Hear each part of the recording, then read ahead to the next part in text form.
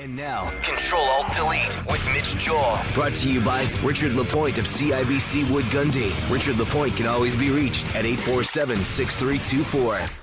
Mitch Joel is on the phone this morning. Good morning, Mitch. Hey, sir. I think you should use that as my last name, too. It'd be great. What's that?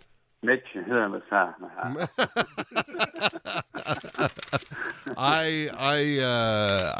Italian. I know how to pronounce it.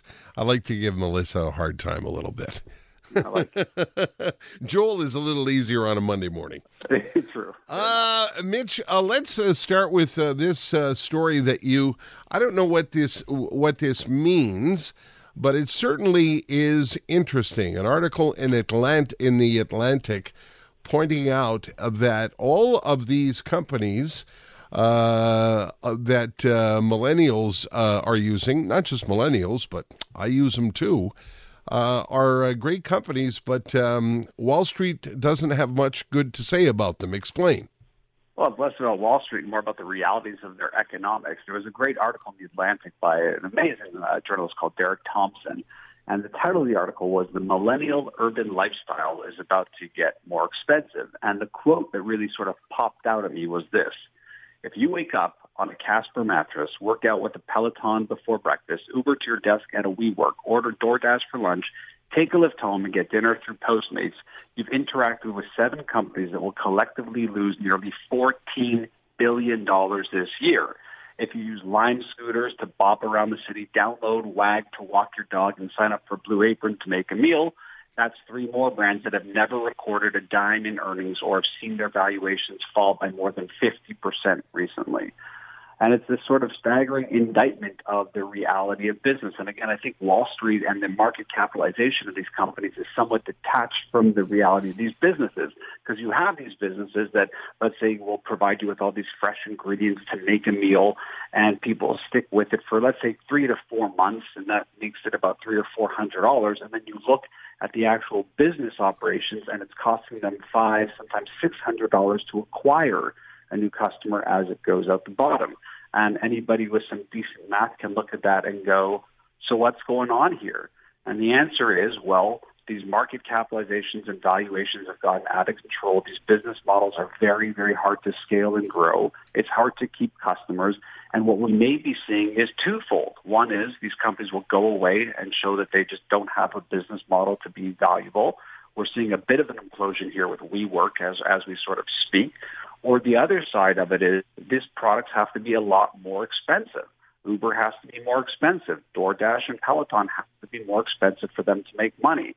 And that's going to create some kind of reconciliation with customers around the world, people like you and I who want to have these amazing services but don't want to pay a whole bunch of money for them. How is Uber not making money when Friday night I paid twice of what I was supposed to pay because of, what do they call that? Pricing? Surge charge. 1.9 surcharge on Friday when I took an Uber. Yeah, that happens, right? There's not a lot of drivers. There's bad weather. There's more pressure to have drivers, so they can use their algorithms and technology to basically say this ride at this moment in time is worth more. And they're still not making money. There's a lot of technology, there's a lot of investing, and there's a lot of hype and advertising and marketing behind making these companies truly successful. So what's going to bring these companies down, Mitch? If you're not making any money, when do people stop investing, and what brings these companies down? When do these companies go under? Well, take a look at what's happening right now with WeWork, and you're seeing it happen right now where people are realizing that perhaps there was way too much bullish behavior happening there.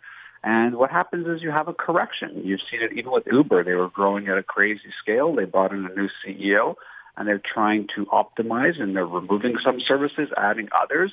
And they also do some nefarious things. And Uber would be a great example of that. The Washington Post last week talked about how in all of the sort of lawsuits and things that happen against Uber, people get into accidents, people get hurt tragically, and unfortunately this happens in many transportation businesses, that the company is basically coming out and saying, we don't have any drivers, which makes you sort of look at it sideways and go, huh?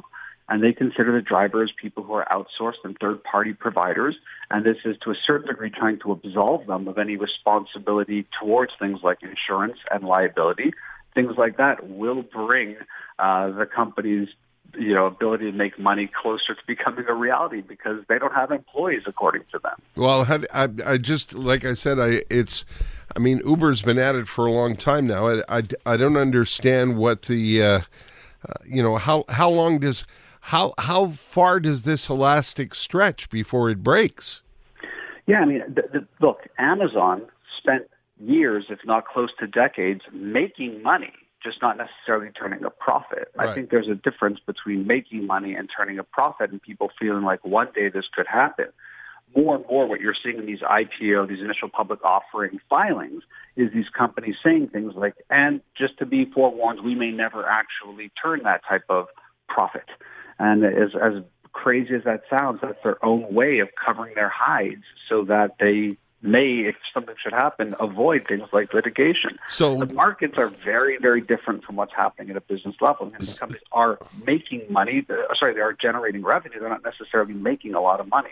So do you think what's going to happen is Uber will become twice as expensive, or DoorDash is going to have to become twice as expensive? And then when that happens, do people walk away from it? Yeah, I don't necessarily think that's the only way to do it. I think they could cut services. I think they could lean back on technology. I think they can cut in other areas to make sure that they can hit some type of profit margin that makes it accessible not just to the markets, but to being a healthy and running business. This is not, by the way, something that is strictly reserved for tech companies. Right. Every business owner that we know, they bring in stock, they bring in all sorts of stuff in marketing, and they're just hopeful that customers come. This is the challenge of business. They're just seeing it really at scale. Okay. Tell me about the new AirPods, $250 a pair. Any good? Well, we're hearing about this, and I recently had a text from a friend because I travel so much, asking me about which noise-canceling headphones I use because I swear by them and I think that they're great. And I told them that I like the certain type of Bose headphones. They're the ones that I've been using a lot lately. And then, of course, out comes the news that Apple, which has been threatening new AirPods for a while, apparently just through the rumor mill, it says that they may be coming sooner than later. When they say sooner or later, it could be any moment in time for the holiday season, is what some people are saying. They're feeling that they won't be just AirPods Gen 2. These will be called AirPods Pro. They're going to have a bit of a different look to them, which is one aspect of it. It'll sort of cover the ear a little bit more. And part of the logic in terms of what the rumor mill is saying is because these will include noise cancellation technology. Now, if you know anything about this technology, it's not easy to make work. And it's even harder to make work in a small little sort of form factor like a little earbud. But apparently Apple has solved for this and that there will be these very sophisticated noise-canceling technologies. But with that, yeah, it comes the price. And what we're seeing right now, and again, there's no sort of formal announcement from Apple yet, is that $250 US may in fact be the price. But again, for great noise-canceling headphones, that's not so crazy. That's not really out of range. It's out of range for a lot of people. Yeah, but your noise canceling is a luxury. You have to be honest. Absolutely, yeah. All right, track absolutely anything. This is your app of the week. My favorite story about Jerry Seinfeld is the fact that he loves to be like he says, like a construction worker. You know, he sits down at his desk at 8 and he writes every single day jokes. And he has this big calendar on the wall and he circles it in red every day that he writes a joke. And what he tells people is the objective is to never break the chain. Always keep that chain going. And that sort of thinking around being efficient and building a good ritual and daily habit is not just for Jerry Seinfeld. It's for everybody. And there's this great little app called Tally, the anything tracker, that allows you to basically put in anything. So if, let's say, you want to jog every morning, go for a walk every morning, read for 15 minutes, you can put all of this into the app and just track if you're doing it. It could be how many glasses of water you drink, whatever it is that you're sort of dealing with.